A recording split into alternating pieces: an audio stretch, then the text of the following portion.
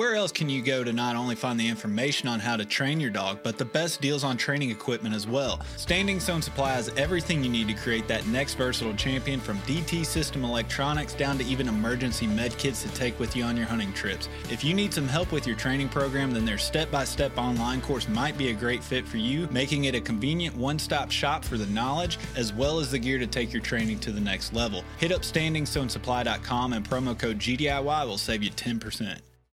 Being an upland hunter in the South nowadays unfortunately means a lot of travel to try and find birds for my dogs. This means it's even more important that my map scouting is reliable to justify the effort. This is where onX comes in. I can honestly say that onX directly impacts the level of success I find on my trips. Whether it's the private versus public land boundaries, the expanding number of unique layers and features by state, or the 3D mapping capabilities, my initial step in planning my hunting trip starts with onX. To know where you're going, you have to first know where you stand. Check out onX Hunt Maps and use code GDIY20 at checkout to save 20%.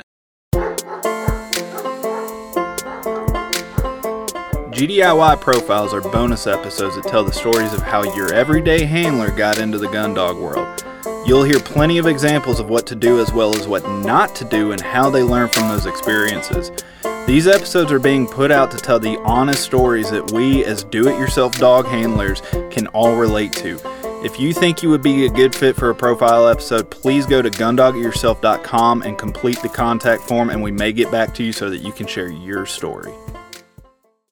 All right, everybody, welcome back to another edition of the GDIY Profile. This time we have Brian Manning on the line. Brian, how you doing this evening, bud? Hey, how you doing tonight, Nick? How are you? Living the dream as always, man. So go ahead and start off with the obvious. Tell everybody where you're calling from.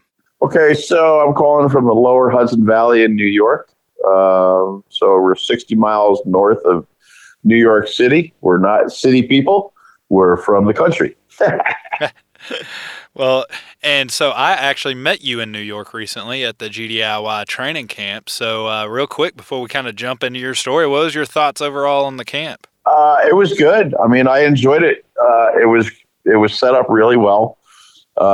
For the people that didn't go, or well, they probably know anyway, but there was four different instructors, and we did round robins, and it was a wealth of knowledge there, combined with everybody that was there, and it's nice to have like-minded people, different takes on things, just tools for the toolbox.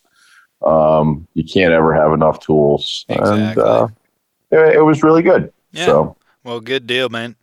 Well, let's just jump on in, man. How long have you been in the bird dog world? The bird dog world, I have an extensive background. I've been in it a hot 2 years. How do you like that? So, the GSP I have is my first bird dog. It was a decision that was not taken lightly. I started with sled dogs. I had 25 years experience with Alaskan Malamutes, and I ran them on a sled team, and that's where most of my actual dog knowledge comes from. That and now, working. How did you get into the sled dog world? I mean, we're obviously coming back to the bird dog world, but I mean, how does one just fall into the sled dog world and do it for as long as you did? All right, so it's kind of a weird story. So, career in law enforcement. At about 5 years into it, I was promised a slot for a canine. So, I had a falling out with the canine sergeant. The canine sergeant told me that I would never handle a dog in that department. So it was kind of, I need to do something to prove it to myself, but more or less just so I could stick it back at him and say, well, I don't need your canine, because I can handle a team of dogs where canine officers usually only handle one dog. So how did you fall into sled dogs though? Like, so he pissed you off and you just start Googling like what to do with dogs and you landed on sled dogs? Like, how did you land on that from just kind of a revenge method? It was revenge, but I'm a winter guy. I mean, I love the winter. Hunting season for deer and birds and everything is great, but I really dig the winter, and I snowshoe all over the place, Adirondacks and whatnot. With my business, I'm a registered guide in New York and a Maine guide as well. So I'm always out in the weather. So I wanted to go farther, and I wanted to go where the snowmobiles couldn't go. And the only way that I could do that is either on foot or with dogs. And the dogs accomplished what I needed because I could carry more gear, I could stay out longer, and I could get to different places that would take me longer on snowshoes. So that was what it was. That was the catalyst for it, you know. Well, fast forward, did you say 20 years? That's how long? 25 years. 25 years. Fast forward 25 years. Why the change? What interested you in the bird dog world? I put my last Mal down, and it's really, it's kind of a young man's sport. And when you have multiple dogs like that, you really are, you are a slave to the dogs. It's very difficult to go on vacations. You can't find people that are going to take a kennel full of dogs. So I needed to take a break, and I had to think about the next dog. And I didn't want another northern breed because our summers here, although we live in upstate New York, our summers here were getting a lot worse with the heat and humidity. So I didn't want another heavy winter coat dog. No matter how much you brush them out, they're still slaves to their coats. So I started thinking about, what am I going to do? What kind of dog am I going to do? The short list was a Malinois, a blue tick coonhound, or a short hair. It's a wide array of dogs there. Yeah, exactly. So the Malinois was out because of grandchildren, and it's a very high drive dog, and we didn't want any type of miscue by a little kid towards the dog, and then just by the very nature of the dog, have a misunderstanding that could have turned potentially bad. So we took that out of the equation. The coonhound, I love coonhounds, but they're a hound, and if they get on a scent, their brain short circuits, and more dogs have been lost crossing roads than I care to remember. So I was like, you know what? I need something that ranges close by that I can hunt with. That's really kind of cool. So then I started looking at the upland dogs, and the short hairs look like coonhounds, with the ticking, So that's kind of what I went with, and I actually fell into it. I had a friend of mine that raises Dobermans, and she knew a lady who used to raise Dobermans but did short hairs, and she just had a litter. So it was kind of like the stars aligned. I spoke to this woman, she interviewed me, and then we wound up getting Briar. And from there it was, full steam ahead. Ready to rock. So talk to me about what it's like jumping into the bird dog world after so many years in the sled dog world. That had to be kind of eye-opening in a lot of ways. Oh my God, dude. It was absolutely crazy. It was like, so in the sled dog world, you basically teach your dogs to just do on command what they want to do. They want to run. So they want to run and pull. So all you need to do is have them, they're commanded to go, a command for left, for right, and whoa. That's it. I got 4 commands, In the bird dog world, you have to think now you're teaching a dog that will normally hunt for itself and doesn't need you. You now have to harness everything that dog does and make him do something that's unnatural, is to go get his game and bring it back to you. So, and having the dog sit still. Potentially I really didn't have to worry about, like with sled dogs, that they didn't really have to stand still, they waited, they were in a gang line and they waited to take off. But here you want your dog to remain steady. And unfortunately, when I got Briar, it was right in the beginning of COVID. So everything went downhill. There was no way that I could actually socialize him from the get-go as I wanted to. So I was behind the eight ball. And so you run when you're a new guy and you're taking on this new hobby, you're scraping for every amount of information that you can. Which way to go, what to do, what method to train, who's doing it this way. And then things just, it's overload. It's sensory overload for what you're doing with the dog. You know, I mean, I was doing drags with dead birds, and I had joined NAVHDA. Okay. And they were like telling me right off the bat, like, stop doing that. Like, you don't need to do that right now. Stop doing that, you know? And then I did the wing on the string thing, you know, for the puppy. And it went downhill from there because people were like, stop doing that drill. You're sitting there like, well, what do I do?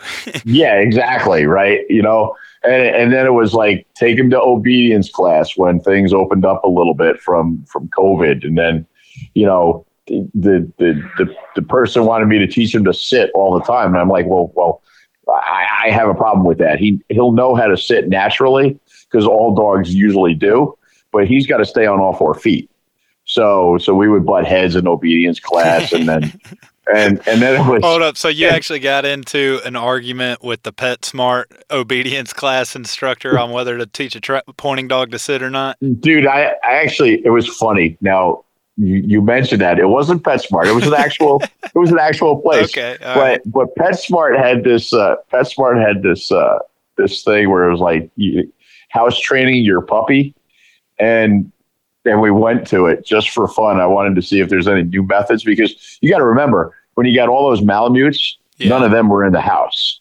None of them were in the house. They were all outside, outdoor dogs in kennels, because you can't have 7, 8, 900 pounds of Malamute running around the house. So you're not only getting used to working and training a bird dog and a dog with a completely different drive overall, but also living with a dog. While you've had dogs for 25 years, you didn't have one inside the house with you. That is correct. That is absolutely correct. But I do have to say that he was the easiest dog to house train. I think the entire time we had 3 accidents total from the time that we got him. And that's good. That'll make the transition a little easier for you, right? Yeah, exactly. So, but getting back to that PetSmart thing, so we go to this and we're watching the dude. We got up and walked out. It was that ridiculous, and I felt sorry for all those people that were staying there with dogs, and I was just like, no way. Oh, so. I just had to ask because, we've all kind of had that discussion with people like within the bird dog community. There's people on both sides, whatever. I personally, if you want to teach your dog to sit, cool. Just don't let it become the default, right? Right, exactly. But each their own. But I don't think I've heard anybody actually go in and get in a fight or an argument with a trainer on it, like in an actual obedience course. So I had a funny image in my head there. And I mean, and he does. I mean, when I do steady by the blind, he sits at the blind. I won't have him stand because it's too much for him to want to like take a step. So.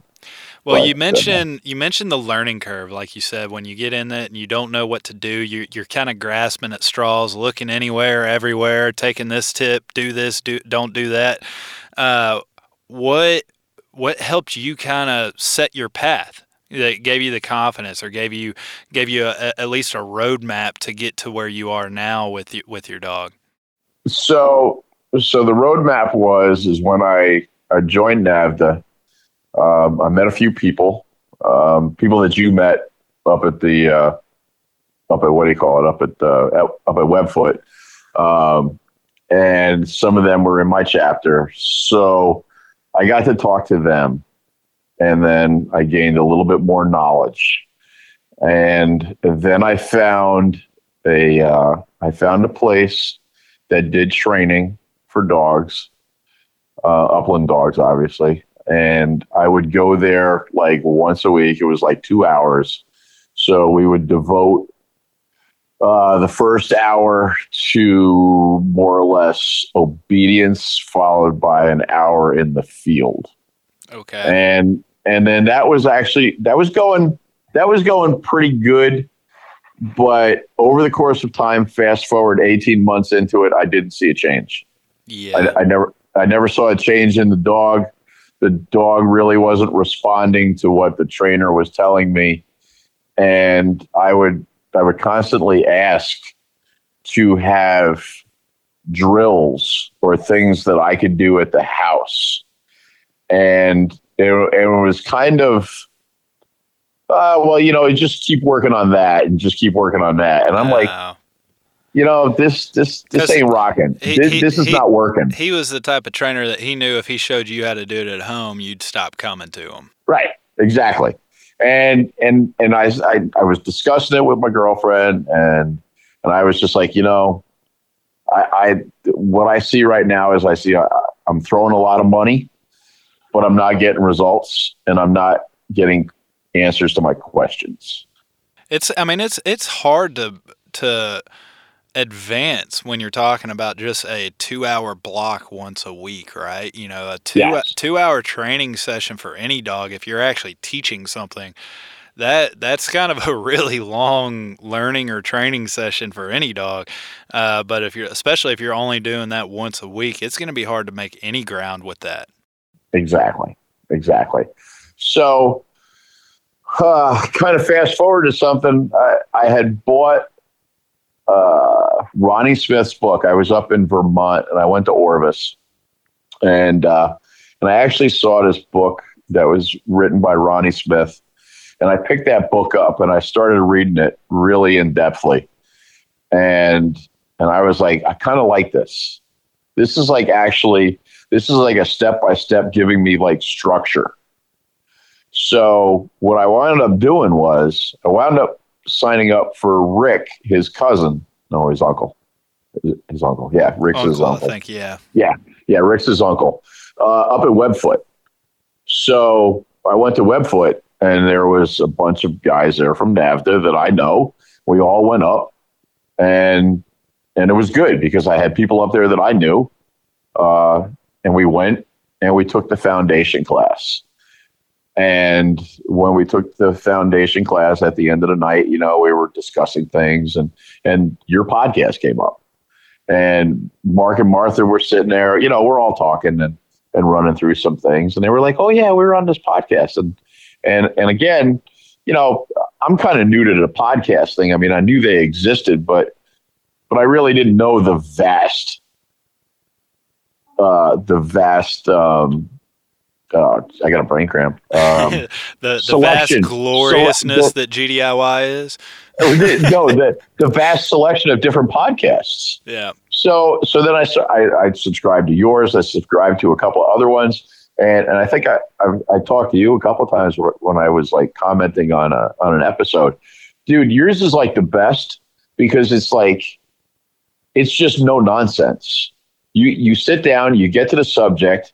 You have a few sponsors. You mentioned your sponsors, but it's mostly the subject that you're talking about, where the other ones, it's like an hour and a half later, you're still listening to ads. Well, and you're like, all right, can we just get on with it? I definitely appreciate that. I mean, we do put a lot of thought into that. It's obviously we got to pay the bills. It's this time's got to result in something, but we do it. Everything is accounted for the best we can to limit, interruptions in the conversation with ads. I personally don't like that, and just ad placement overall. So I'm glad that people like you notice, because it is hard for, to not just plaster ads all over the show, right? Right. And granted, and I understand exactly what you're saying. There are times you have to, it's a business type thing. You have to pay your bills. You have to buy equipment. You have, everything. I get it. But like I said, you don't need an hour's worth of ads, Yep. So we started talking about that. I did that. And then there was a bunch of episodes that I really dug because it gave me other ideas, and And again, tools in the toolbox. But I was really drawn to the Smith system because it was just so simple. And it was just something that I could continue to go back to. Like if I saw him falter on something, it was very easy to go back to the short grass and say, okay, this is the problem. This is where I need to go back to, and I can bring it back again. Yeah. And that's what I dug about it. So. And that's a very important lesson for anybody. I mean, I know me starting out, I didn't really truly understand that for a year or two either, to where when it finally, the light bulb goes off for you to realize where these dogs truly learn this stuff is, and it's not in the tall grass, it's not out in the fields, it's in the backyard in the short grass. That's when your training and dedication kind of takes the next step, in my opinion. Right. I mean, because it's like, you don't want to, like, I'll give you an example. I think, and we talked about it a little bit up at the seminar. When I was starting to force fetch Briar, I ran into that wall where I didn't have the knowledge to go further to get him to actually start reaching to go for the buck, the bumper, the Dokken or whatever I was using at the time. So it was kind of more, he was like in that holding pattern of just hold, it's in his mouth and hold. And I could walk with him, but I could not get him to move forward to actually go pick it up. So I left him with Mark and Martha. They completed the rest of the force fetch with him. And I got him home. I was out. I whacked a pheasant. Probably not the best way that I could have whacked this pheasant. It was less than 15 yards away from me when he flushed. And I dropped him, and there was nothing left of that dog, or nothing left of that pheasant. You pillowed him. Oh my God, dude. It was a mess. So I sent Briar, he picked it up, and he immediately dropped it. And I was like, yeah. And I was like, all right, I cannot fix this right now. I'm not going to yell at the dog. I'm not going to do anything. I walked out, I picked it up, I brought it back. I had him by my side. I had him put it in his mouth. We walked 20 steps. He dropped it again. And then I looked at it and I was like, yeah, buddy, I probably wouldn't have wanted to pick that up either. Because it was hamburger. It was just, it was a mess. Yeah. So what I did was, and this was like the greatest thing is I called Mark and Martha. I sent them a video of him with the bird. And they were like, look, he's a rookie right now, and you just need to get more birds. And if you have to go back to the short grass, you fix it in the short grass, just continue to go out and do what you're doing, and eventually it's going to click. It's just one of those things, and everybody, you'll talk to a lot of people that have had a lot of dogs, and they're like, just do it out there. And, your dog should do this. And, if you're going to get mad at your dog, you're going to go nowhere. Yeah. And let me ask you a question real quick. In that scenario, a lot of people might think in that scenario, well, my dog's been force fetched. I've trained for this. I have the tool in my toolbox to force him to pick that up and bring it here. But like you said, your thought was, I'm not going to fix this right now. Let's not overreact and create an issue where there potentially isn't one. What was it in that situation, and what was that dog's behavior telling you that made you go that route as opposed to what maybe the average person would do and force it to happen? I truly think that he never had a problem with picking up a bird. He was doing it prior. Okay. But he would do it on his own terms, obviously not like the force fetch aspect of it. But like this thing was blown to hell, for the lack of a better term. It was hamburger. Like the breasts were gone out of that bird. So I'm just looking at it and I'm like, all right, buddy, again, you could tell his body stature. He had it in his mouth and he was just like, this is bad, Dad. This is crap in my mouth right now. So I'm looking at it like this. Okay, not a big deal, bud. We're going to go back, and that's what we're going to do. So we got back to the truck. We got back home. I put that bird down on the grass, and then that's where I applied my pressure. That's where I did everything to go and have him under pressure, pick up the bird, walk back with me, go back and forth and do this several times. Let him have a break from it. Let him think about it. And steadily, that's what it was. And, you know, you will, I think I don't know. I think if you get a refusal, and once you actually know that the dog knows what he's doing, you know, it could be the middle finger to you sometimes. But I also think that if you look at the body language of the dog, maybe the dog's actually just telling you like, you know, I'm not comfortable with this right now. I don't know. You know, and some people may say that's a bad thing, but I don't, because like I said, if you fix it in the short grass, you're not going to have an issue in the long grass. Yeah. And no matter what you do, there's always going to be somebody that has the opinion that you did it wrong and should have done it a different way, right? Like, you know, bottom line is you're the only one there in that scenario, and you saw the dog's reaction, and, you know, like you just explained, all that goes through your head, and you know, right or wrong, we are where we are, right? I was just kind of curious about your thought process into that, because I know a lot of people would have just been like, nope, we've worked this. I'm making you do it. I'm going to win this battle. So I don't know. I was just curious. So you're obviously doing upland hunting. What's your main targets and species, and do you do any waterfowl at all? I don't do any waterfowl. I'll be honest with you. The only waterfowl that I probably are going to have right now is in testing. You know, those scenarios. That's not to say that I wouldn't like to do it. It would probably be a time issue. So I want to get to the grouse woods and spend some time with grouse, woodcock, and then this stuff. I actually have a pretty nice hunt club that I belong to, and we stock pheasant and we stock chukar. And kind of the really cool thing about it is although they're pen raised birds, there's like only 5 guys that run dogs. So our entire hunt club, like if I go out hunting, I'll seldom see anybody. I go during the week and I see absolutely nobody, you know?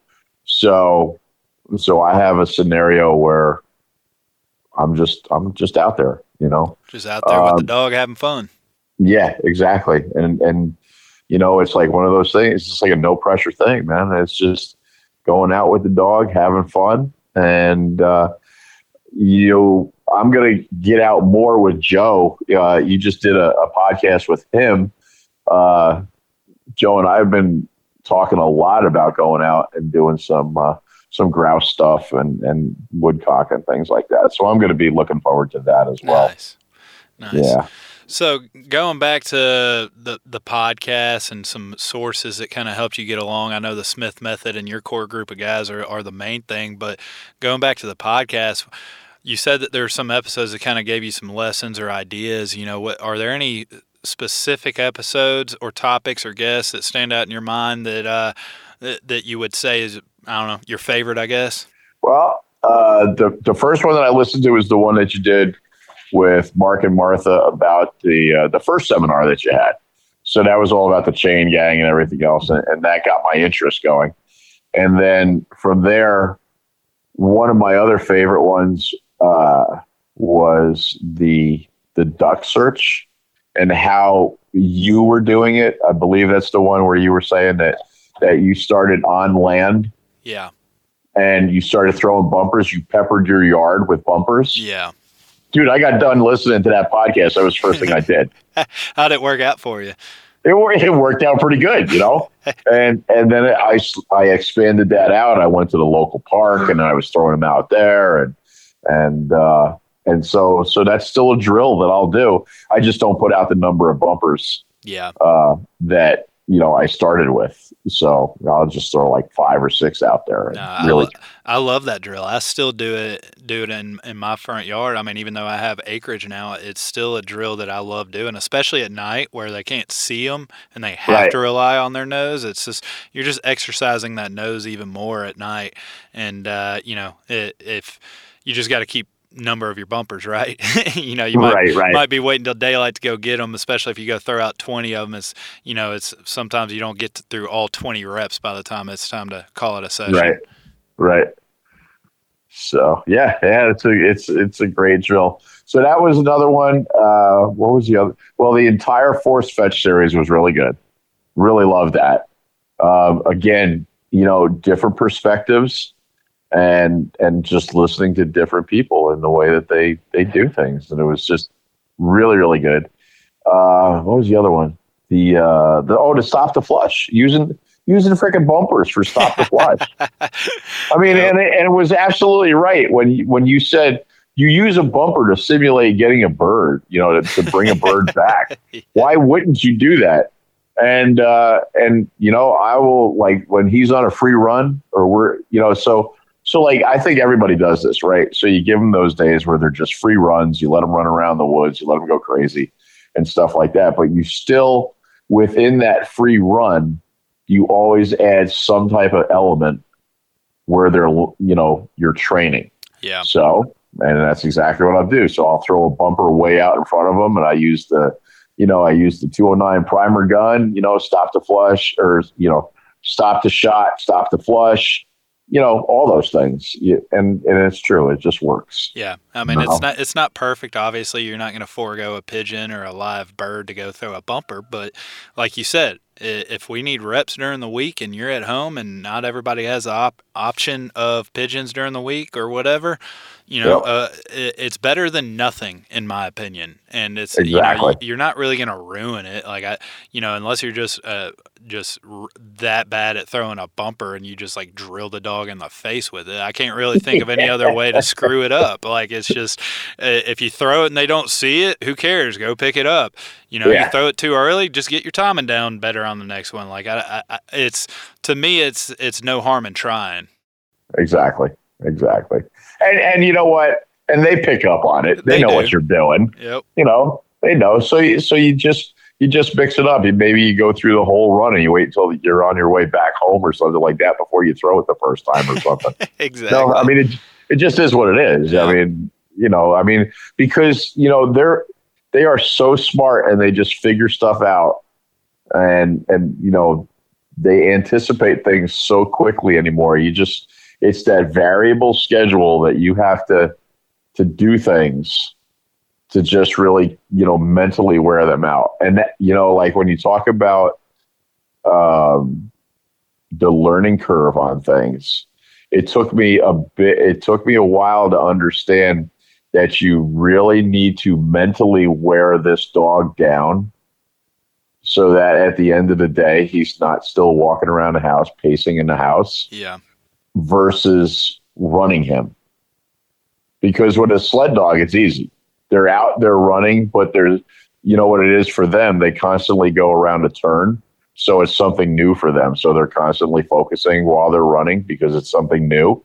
So they obviously, they get wore out mentally and physically, and then they're done but this guy runs for, an hour in the woods. And unless I'm really working him in the short grass, doing heel and doing some retrieves and just doing general obedience or just standing still, like how many times you put your dog out there, you have them stop while you're working around the yard and you just want them to sit still, that kills him. That absolutely, you can see it. You can see it in the dog, like he'll start off like really good. His tail is up.